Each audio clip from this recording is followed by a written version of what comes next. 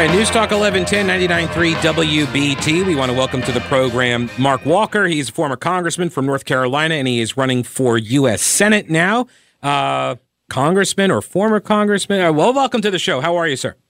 Pete, we're doing great. Thanks. Thanks for allowing us to come on with you today. Certainly, absolutely. So, do you still... Is that the deal? Like, you still get called congressman even though you're not in Congress any longer? Like, how long does that last? Do you know? Well, it depends if you ask my wife or not. She doesn't refer to me any titles, but I think the proper protocol is once you've served there, I do think people still use the title, but most people, I'm a grassroots guy. Mark is fine. Okay. Sometimes I think people like to use the title because it makes it sound like I know someone in Congress by saying the title and other people hear me say it. All right, so you're actually going to be doing an event in Charlotte coming up. I want to ask you a couple questions about, like, namely, it's going to be at Bank of America Stadium, so you've got enough space for it, sounds like. Yes, we are delighted. I really feel privileged to be Coach Tony Dungy, the Hall of Fame football coach. We're his first ever U.S. Senate endorsement, and he felt like with our conservative background and the ability to reach multiple communities, it's something that he wanted to come out public and do. And they have a kind of a banquet hall. We're not quite filling the stadium. We're not at that level. No, we're not like Rolling Stones. Not like the Rolling Stones tickets, like that kind of thing. Not at all. I don't want to appear to be, but we are delighted to welcome Coach Tony Dungy to Charlotte, and certainly grateful to be endorsed by him. So I got to ask, how did you swing that? Because I think I spoke with you when you initially launched your campaign, and you had just a whole slew of endorsements. So how did you? And like you mentioned, right? Dungy doesn't do this, as far as I knew. So how did you get this? Well, I think our relationship started. I was prayer caucus chairman of the U.S. House, and I enjoyed that. But one of the things when COVID happened, Nancy Pelosi shut down a lot of meetings. So what I would do is I would do these Zoom meetings with different speakers and different guest artists, from CeCe Winans to Michael W. Smith, John Maxwell, Tony Dungy, and they were delighted to come in and do these Zoom conferences, kind of a devotion time and prayer and some special music by these artists. And that's really how I cultivated the relationship. And the more that we talked, and the more that he saw people endorsing me, like Senator Tim Scott and Clarence Henderson and a lot of different people, conservatives from the different communities, we just kind of merged and flew down to Tampa a few weeks ago, and we sealed the deal, and glad to have him coming to Charlotte. I also appreciate that you did not call it Tampa Bay.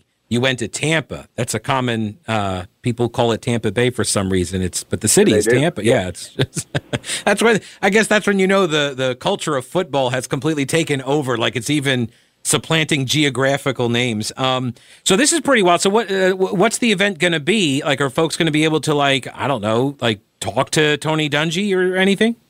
Well, yeah. We've got it certainly building around a fundraiser. We're doing some things there, but we're opening it up, and he'll speak to the entire crowd around 6:30. If people want more information, they can certainly go to our website, walker4nc.com, walker4nc.com, and they can get more information and even sign up to join us if they would like. So let me shift gears. You mentioned funding, and so obviously you're paying attention to what's going on with the debt fight going on. By the way, I'm not sure. I haven't checked within the last 10 minutes. I'm not sure if Joe Manchin has been asked whether he has changed his position on the debt limits yet. So let me just ask, General, what's your read on the situation? Obviously, there's the fiscal side of it, but there's also this political wrangling side, which is just as important, right? The strategy. Yes. No, yeah, great question. And as far as Joe Manchin, I know Joe Manchin, and I think he's a nice guy, but I certainly wouldn't put my confidence in trusting whether he's going to hold the line on some of this. Certainly very powerful right now, kind of being that 50th, he and Kirsten Sinema. But as far as specific to the heart of your question, the debt limit, I think Joe Biden, I just heard a quick sound bite of coming back from Pinehurst meeting with the Republican women. I heard just enough for him to kind of show his level of competence and try to convince the American people, hey, this money is for past due stuff, not all the spending I'm getting ready to drop on your head. I think it's problematic both in the PR aspect, but also politically. Every time that we come to this place, and the reason that I voted against the debt limit is the same argument every time. Oh, you got to vote for this because this is about, keeping our credit rating and paying bills that are past due. Well, what in God's name are you going to do to change the agenda, to change the course? And that's one of the reasons that we're trying to take that same fiscal responsibility The reason why I voted against the omnibus, the reason that I voted against the spending bill, the reason I was even willing to call out our 2 U.S. senators. I was the only Senate candidate that went public calling them out on this fake infrastructure bill. This is what we need in both the U.S. House and the Senate to get our fiscal house in order. The American dream, Pete, for our children and grandchildren, is going through this contraction process, and I worry what we're leaving for our children. What do you think of, and do you know the details behind the penny plan? Do you know about that? And I'm not well versed in it. I've heard of it.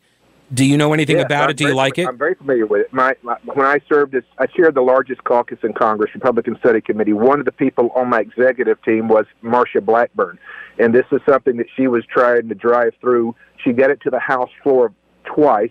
Once it received 140 votes, and the other time it received 150 votes. The only problem with that is that 75 to 80 members voted against it. In fact, I'm the last member to get a balanced budget amendment to the U.S. House floor, and 47 Republicans voted against it. And that's part of the problem, not holding our own accountable sometimes.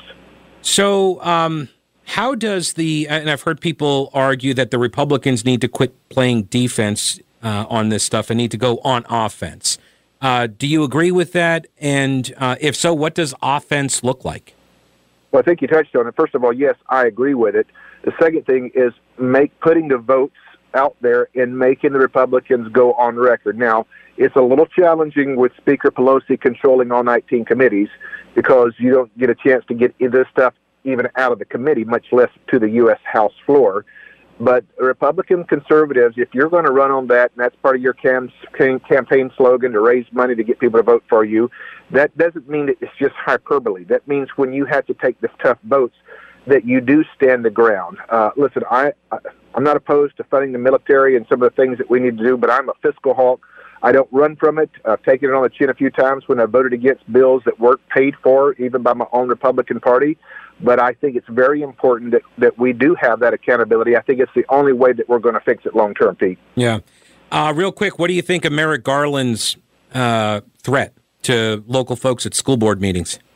Well, I can't believe they're saying some of this stuff out loud. That's what changed the 6 years that I've served in the U.S. House. The left, most of the time, did their dealing in back rooms and under the table. Now, because they feel like they have such wokeness across the landscape, including corporation, the classroom, everywhere else, they now have changed that to put it in your face and dare us to stop them. So one of the things that I am finding hope about pushing back some of the stuff that the DOJ is suggesting, or the IRS with the Biden administration, is there are people, as I'm traveling the 9 hours across this state, that are getting involved, that are going through this awakening process, that have never been involved in the political arena. They don't feel like they have a choice, and I believe we must have everybody involved to push back against this tidal wave of leftist corruption. See, now I think there's an opportunity here. If we can entice like Black Lives Matter or Antifa to protest at the school board meetings, then maybe the DOJ takes an interest in them. Well, yeah, that's a changes their horse stream real quick. It's certainly hypocrisy, and I think that's why you have to have some truth tellers pointing this stuff out. Yeah, Mark Walker, appreciate your time. Safe travels to you. And if you want more information on the event with Coach Tony Dungy, it's at walkerfornc.com, and that's the number 4, walkerfornc.com. Thanks so much. Safe travels. News Talk 1110 99.3 WBT. Thanks again to Mark Walker for joining us. I do appreciate that. He's running for U.S. Senate. I think I've had every one of the Republicans running for Senate on the program. No. Marjorie Eastman. But in my defense, she just entered the race. So she's a Republican, Marjorie K. Eastman, running for Senate. And she says in her announcement video, quote, "I'm a conservative, I'm pro-life, I'm pro-Second Amendment. I went to war to fight for our country and our beliefs. Today, the mission has changed. Today, the mission is here at home." In addition to Ted Budd, the field features former Congressman Walker, who had lobbied Trump for an endorsement, as well as former Governor Pat McCrory, whom the former president despises, according to David Drucker at the Washington Examiner. I did not know that Trump despises Pat McCrory. Did you know that? I wasn't aware of that. And I follow this stuff pretty closely. Heck, I just talked to Pat McCrory a couple of days ago. I'm going to have to ask him that. I also Remind me, too, I need to ask him about the chair over there in the corner. That chair. So for folks who may not be aware, it's still there, right? That wooden chair that's over there. Okay. So for people who don't know, now this is the story I heard from Bo in the morning, was that when Pat was doing the show here from, 8 to 10 a.m. weekdays, on his way into the studio one morning, he saw this chair that somebody had thrown away. They put it out on the curb for the trash to pick up. I believe that would be called bulky item collection. And so he stopped his car and he checked it out, deeming it worthy. He then put it into his vehicle and brought it here. And I think the point was that he was going to bring it home, or I don't know, but it's super short. It's a really old-timey chair. It's swivel. I will say that it turns, but it's all wood and it looks pretty nice. I don't think it raises up or down, and it seems very low to the ground. But it's a neat little old, if you're going antiquing, this might be something you would score. Wasn't he in the studio last Friday? Why didn't he take it with him? This is what I'm asking. If he wins the Senate race, is he going to come back and grab that chair and take it up to Washington? I don't know. I need to ask him about this, because if he's not going to take it, I am. For two reasons. Number one, I kind of like the chair. I don't know what I'm going to do with it. I mean, besides sit in it, yes, I'm going to sit in it. Uh-huh. But I don't know if I can actually use it at a desk, because it seems, again, really short. And I don't know, it seems really old. So I don't even know if they had invented the way to lift the chair up. I don't think they had the hydraulic lift system for the chair at that time. So I think it just swivels. That's a great question. If there's actually a proportionate sized desk for that chair. I think it'd be a coffee table. I think you're in coffee table territory, how low that chair sits to the ground. And so maybe that's why he hasn't taken it. But it's still there. It's still in the corner. It serves no purpose in that corner of the studio. It's right here. I can see it. It's right there. And so but it takes up room in the corner. And so when you're trying to move some of the chairs around, it's in the way. So that's the other reason. So I want to get it out of the studio, but I also, I wouldn't mind taking it. For selfish reasons. I'm just looking for a solution here, okay? I am all about solutions. That's what this is about, for the record. Privately, though, I would, yes, bring it back to my house. Now, that being said, I need to ask that first off, can I have this chair? And does that count as some sort of a political contribution or something like that, right? That's the first thing. The second thing is I do need some confirmation on this story. This is what actually happened. He did give you that car that you've been driving around. Right. So a chair is probably well within the wheels. But see, here's the thing. When he's driving into the studio and he sees the chair on the side of the road, and from what I was told, again, Bo told me this story because Pat said it on the air, but I would like to confirm that when Pat pulled over and got the chair, that apparently the homeowner came out and saw him loading the chair into the car. And so, I would love to know from the homeowner's perspective, did she put out a desk the next day? This chair caught a former mayor and governor. If I put a desk out there, I could get Trump to show up here. You never know. If you're going to be baiting the side of the road here with antiques. She may have put out really valuable stuff. I don't know. I'm just kind of curious if he ever saw anything else on the side of the road in front of that house. So, but I would like the chair.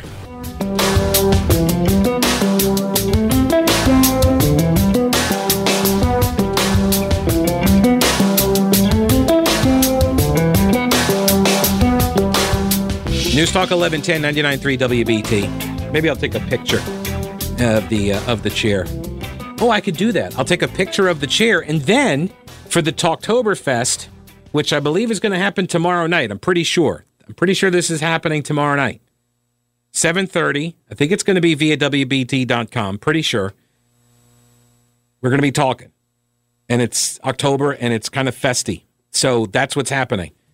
I'm going to be I'm going to be on with Bo Thompson tomorrow for the Talktoberfest event. I think it's at like 7:30, and so I can ask him about this. I'm going to take a picture of that chair, and I do know how to do a screen share on a live stream. Yeah, I saw you do that the other day on your broadcast. I mean, okay, let's, you don't have to get all, just calm down. It's kind of making me uncomfortable, the amount of accolades here you're giving me. But. By the way, a listener said that if you check under the chair, there's a ring that I think allows you to raise the chair up, regardless of how. Why are you just telling me this now? Because they called during the break. Why are you just telling me this now? We should have just prolonged the break, and I could have tested it. I'll have to do it during the next break. Okay. We have PPM to worry about. That changes everything. All right, so I'll have to ask Bo about it. I will take a picture of it. Maybe I shouldn't. I don't want to create like a frenzy. It's not even my chair.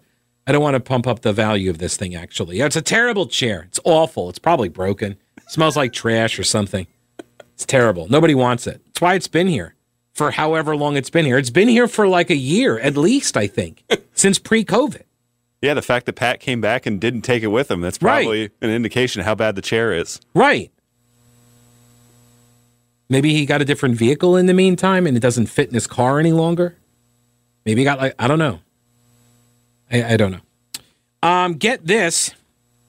The Supreme Court, U.S. Supreme Court, ordered a lower court to vacate its judgments against a Trump administration plan to use billions of dollars in diverted Department of Defense funding to construct a wall along the U.S.-Mexico border.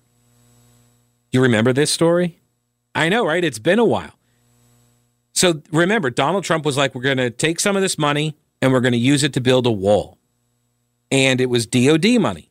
And so, of course, we finally found like a topic where the left was like, don't you dare defund the military. Right? All of a sudden, the left became the biggest defenders of defense spending. I've never seen this happen before. But when Trump was like, I'm going to use it for the wall, and that's defense spending, it's a wall. It's like walls are defensive in nature. Like, say what you want about Trump, but that made logical sense to me. Anybody who's played any kind of medieval city building game, on the Xbox or the PC or something, you play a video game, walls are defensive structures. You got to go into the drop-down menu. It's a defensive structure. Anyway, so when he's like, I'm going to use this money from the DOD, I'm going to build a wall. And they sued. The left sued to prevent him from doing this. At play here is $3.5 billion in diverted Pentagon funds. And Trump moved it under a national emergency declaration after efforts stalled to secure congressional funding for the project. So when Trump did this, the move, according to the Blaze.com, the move prompted fury and legal challenges from environmental groups, including the Sierra Club and the ACLU, because walls are also a violation of civil liberties or something. So those environmental groups went on to win in the lower courts. But when the Trump administration appealed the matter to the Supreme Court, well, the Supreme Court ordered that construction could continue while the case made its way through the legal system. Then Biden took office, and circumstances dramatically changed. Biden ended the policy of diverting military funds to border wall construction by executive order and instead transferred the funds towards other military projects. Responding to the changes, the Supreme Court decided Monday to remand previous rulings to lower courts and ordered them to relitigate the issue. And this is basically because Biden changed the deal. And so now the arguments kind of don't make any sense any longer, right? Because they're not using the money for the wall. And so the issues at play no longer exist. And so the Supreme Court threw it back down to the lower courts. Now, this is the strategy. And there's a perfect example of it. Is that when the Democrats control the White House, they issue all of these executive orders. And it's, by the way, and I've said this before, this is one of the reasons why I was a Rand Paul supporter in the GOP primary, was because he was the only candidate in those early days. He was the only candidate who was running on a platform, essentially, of reining in the executive branch. Nobody else seemed to even talk about it. Ted Cruz eventually did talk a little bit about it. And when Rand Paul dropped out, then I became a Ted Cruz supporter. And that was it. And then Cruz lost in the primary and Trump became the nominee. Well, Rand Paul was the only guy that talked about reining in the federal or the executive branch. And this is precisely my problem with the growth of executive power. It comes at the expense of the legislature, and the legislators are perfectly happy and willing to allow this to occur. They keep turning over more and more authority and power over to the executive branch, to the agencies, and also to the judiciary as well. And what this means is now you've got people in the legislature that don't actually have to do anything except show up at a hearing, right? Grill some bureaucrat or appointee, get a video that goes viral, fundraise off it, and that's it. And that's the gig now. And I'm not a fan. I'm wanting the legislature to do legislative-y things. And this is the strategy that the left used to thwart Trump. The only reason he was able to keep the program going was because the Supreme Court weighed in and said, no, he can still keep doing it while we litigate the matter. So then what happens is, right, Trump is out, Biden's in, and Biden moves the money away. Now get this. There's a website, Law 360. They say that the justice's one-paragraph ruling did not provide a detailed rationale for vacating the Ninth Circuit ruling that had barred the funding redirection. While the court order appears on the surface to be a major blow to the Biden administration, the legal blog noted that the administration had sought precisely this outcome. Relitigation could allow the federal government to push back against earlier rulings that limited executive power. You see, so when Trump was in the executive branch, when he was in charge, they wanted to limit the executive power. They wanted to block him from doing this thing. But now Trump is gone. Biden is in. And so now it's like, well, we can relitigate this and get back that power for ourselves.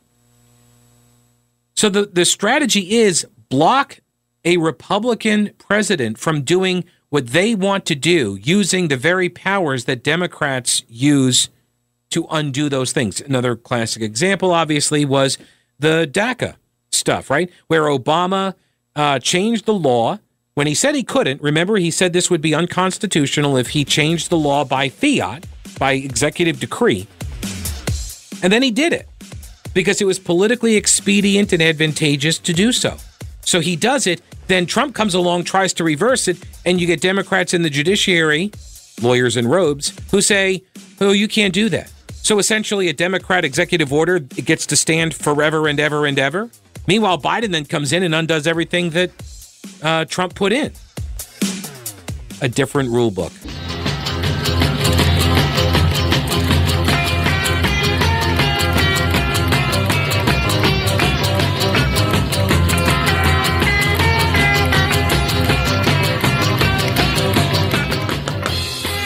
That's the Rolling Stones. News Talk 1110 99.3 WBT.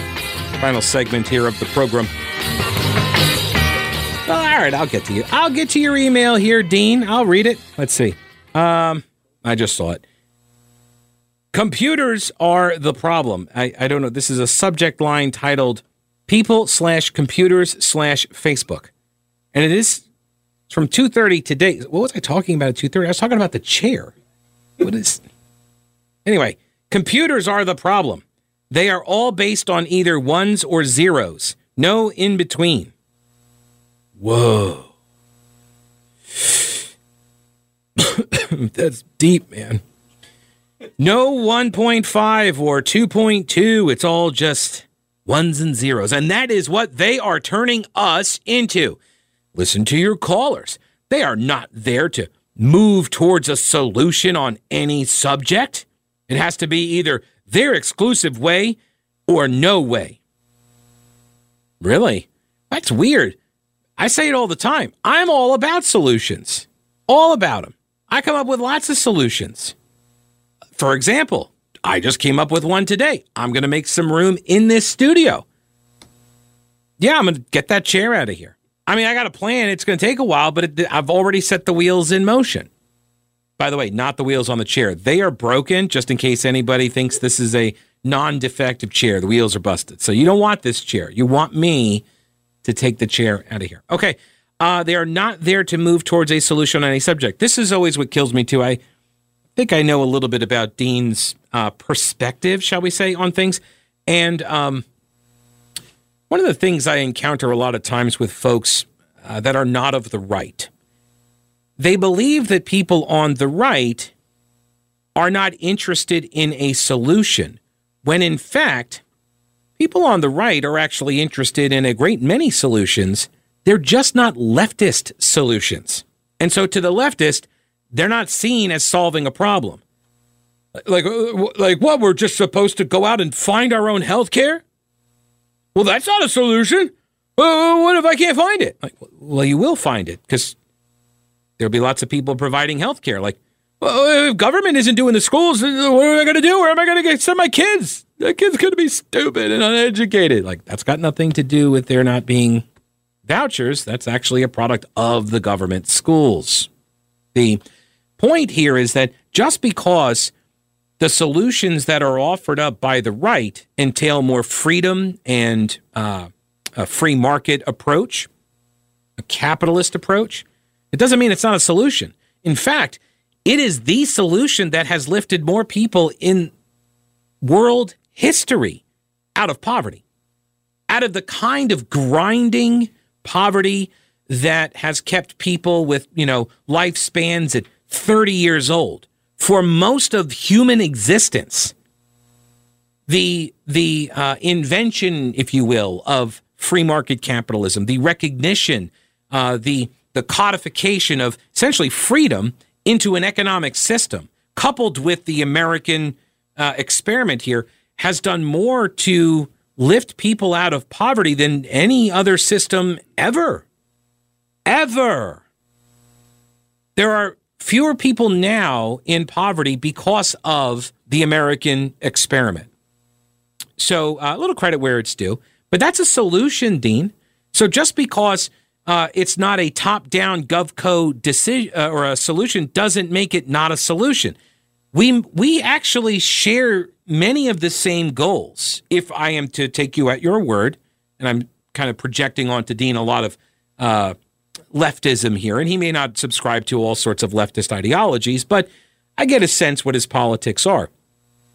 So we don't disagree on where we want to go in a lot of cases. Like, do you want kids to be educated? Yes, I do too. How do we do that? Oh, you want government to do that. You want government, a top-down command control economic model for that.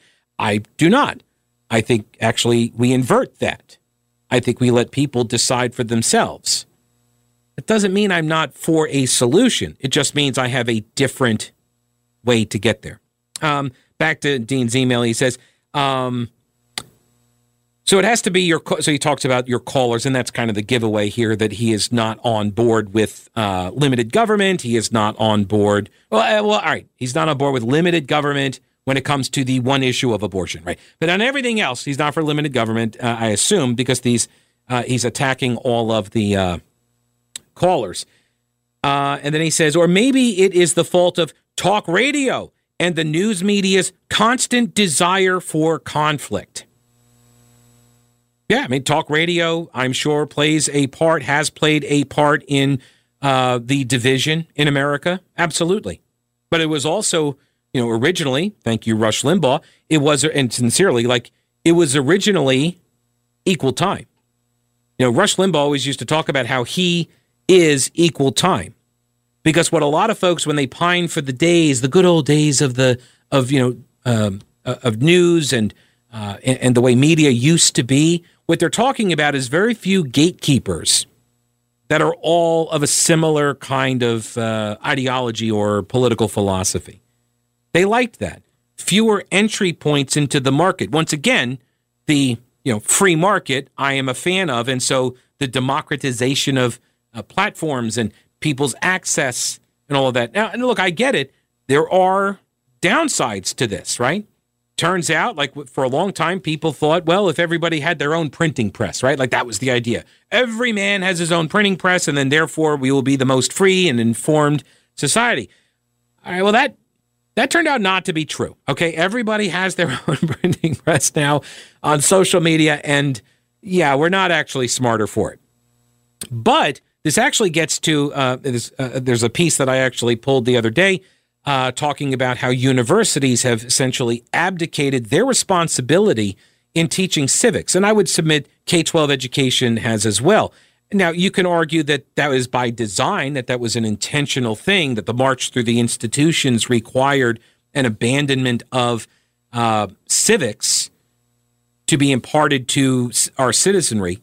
But for whatever reason, it's not that big of a priority if it is even taught at all. And so I will get to that at some point. It's in the stack of stuff I will get to. Now, he goes on to say, maybe it is the fault of talk radio and the news media's constant desire for conflict, except for Mark Garrison's show. So credit where it's due. He's a big Garrison fan. He has the best radio to be found anywhere in the country, or Boomer Von Cannon, because he's always happy. That's it. So in case you're ranking at home here, Mark Garrison, number one in all the land. And then number two, Boomer. Those are I don't know where I fall on that list. Probably very, very, very low. 2.5. Yeah. Although Dean listens. So I kind of feel like I'm doing something right. You know, I kind of feel like there's something here that is attractive to Dean, that he listens, that he chooses to spend his valuable listening time hanging out with me. So, you know, maybe we're doing something right. I mean, I'm no Boomer Von Cannon, and I'm definitely no Mark Garrison, but I appreciate you sharing part of your day with me, Dean, and everybody else. All right, Brett Winterble's coming up next. Stick around. News Talk 1110 99.3 WBT, and I will talk with you tomorrow. Don't break anything while I'm gone.